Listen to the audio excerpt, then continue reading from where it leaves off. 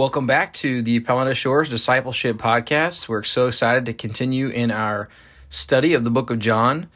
We're seeing now that as John is laying out the narrative of the life of Jesus, he's giving us short narratives, or not always short, but these narratives, interactions where Jesus performs miraculous signs, but then it's interspersed with long sections of conversation between Jesus and different people. And really all the conversations revolve around the same themes of belief in him, of life in him, and this conversation that we see in John chapter 6 is no different. If you remember from last week, Jesus had fed lots and lots and lots of people, thousands of people, with just a small little lunch. And then he kind of seems to disappear. And so we pick back up with the crowd in verse 25. The same group of people that Jesus had fed, we pick up in John 6, verse 25. It says, "When they found him on the other side of the sea, they said to him, 'Rabbi, when did you come here?' And Jesus answered them, 'Truly, truly, I say to you, you are seeking me, not because you saw signs, but because you ate your fill of the loaves.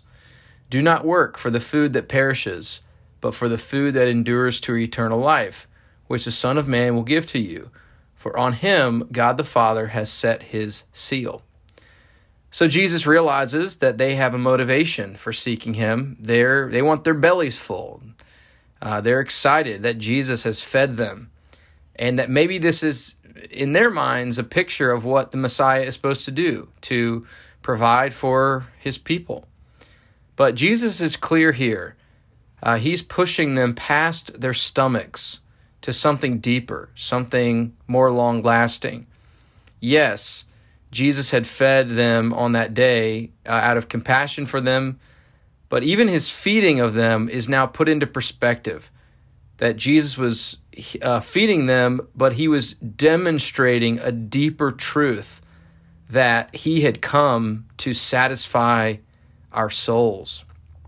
And then they're the ones, as we're going to see, who actually pick up what Jesus is saying and connect it back to a story in the Old Testament. So we pick up in verse 28. It says, "Then they said to him, 'What must we do to be doing the works of God?' Jesus answered them, 'This is the work of God, that you believe in him whom he has sent.' So they said to him, 'Then what sign do you do, that we may see and believe you? What work do you perform? Our fathers ate the manna in the wilderness. As it is written, he gave them bread from heaven to eat.' Jesus then said to them, 'Truly, truly, I say to you, it was not Moses who gave you the bread from heaven, but my Father gives you the true bread from heaven. For the bread of God is he who comes down from heaven and gives life to the world.'" So in a sense, it's like these people are connecting the dots. They're thinking about how Jesus has just fed them, and it triggers in their minds this memory, this story that I'm sure they had read over and over and over about God taking care of his people when they had left Egypt and were wandering in the wilderness. We learned there that the way God fed them was every day he would provide manna. And one of my favorite parts of the story is that on the day before the Sabbath, God would provide enough for that day and for the Sabbath day. On all the other days, if they collected extra, it would turn to rot. But on that day, on the day before the Sabbath, they were encouraged to take extra so that they could not have to go out and work on the Sabbath. And so what we learn about this manna is that it was faith food. It was God teaching his people to trust him for their providence, to trust him for their satisfaction, to trust that if he had called them out of Egypt and if he had called them into the promised land, he wasn't going to let them go hungry. He wasn't going to let them die in the wilderness. And so Jesus picks up on what they bring to the day. They're the ones who bring up the manna idea, but Jesus picks up on it and says, you know what? The true manna, the real manna, is actually me. It is that God has sent me, the Savior, Jesus, into the world.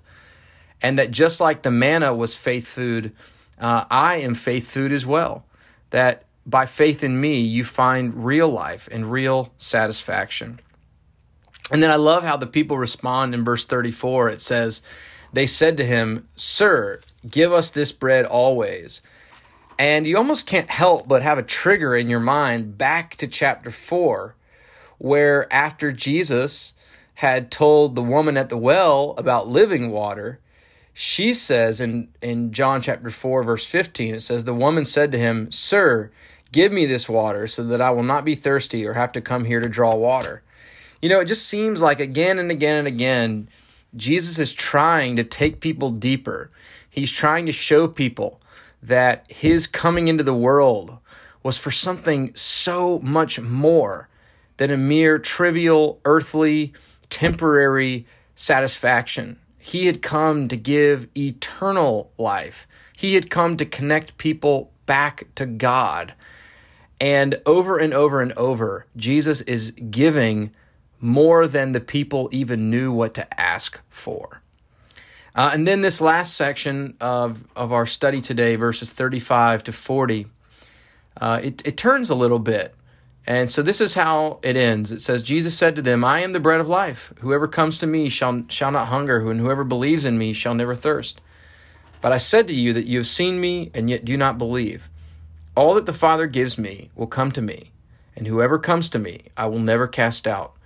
For I have come down from heaven, not to do my own will, but the will of him who sent me. And this is the will of him who sent me, that I should lose nothing of all that he has given me, but raise it up on the last day. For this is the will of my Father, that everyone who looks on the Son and believes in him should have eternal life, and I will raise him up on the last day." What I love about these verses, John 6, 22 to 40, is that it both outlines the work of Jesus and it outlines the work of the believer in Jesus. What is the work of Jesus? The work of Jesus was to secure a people, to lay his life down, to save sinners, to draw and save all that the Father had given him. And as we're going to see as we work through this book of John, Jesus performed that work perfectly. And so what is our work? Well, Jesus had told us back in verse 29, Jesus answered them, "This is the work of God, that you believe in him whom he has sent." So what is the work of Jesus? To accomplish the salvation and the redemption. What is the work of his church? To believe in Jesus, to trust Jesus, and to put all of our rest and all of our hope for life in him. Hope you guys have a great discussion about this rich passage as we continue through our study in John.